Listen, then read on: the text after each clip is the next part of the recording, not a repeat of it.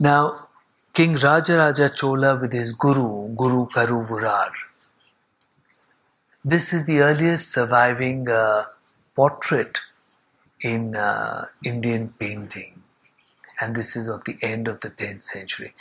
Now, one of the most marvelous things about Indian art is that for 1,500 years, this art brought before you thousands of figures. Deities were created, animals were created, beautiful flowers, fruits and trees were created, and the common man was made. But portraits were never made, not even of the king under whose rule the art was being created. For the purpose of the art was to transport us and to take us far from the realm of the ego, to take us away from human concerns and away from any sense of one's own importance.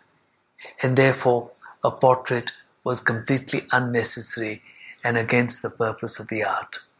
The Chitra Sutra is also very clear that art is far too important for the making of any individual person. It should convey only the eternal values and eternal themes.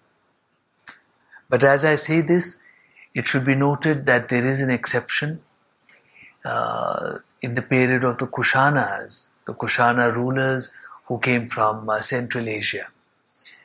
In the 1st century, they had portraits made of themselves in their temples. But after their rule, the Indian tradition immediately reverted back to itself. And the first portraits that you get to see are actually in sculpture of the 7th, 8th century, and they are to be seen at Mamalapuram. And as I said before, in painting, this of the end of the 10th century is the earliest surviving portrait. So it is King Rajaraja Chola and his Guru, Guru Karuvurar. It's also very interesting to see that though the king is breaking tradition to have himself presented in the art, he is doing so with hesitation. And he's doing, standing in the shelter of his Guru. This continues right up to the 13th century in various sites, in various temples in the country. Some portraits of the king begin to appear, but usually they are made very small, or they are made with the king praying before a Shivalinga, or they are made with the king kneeling before his Guru.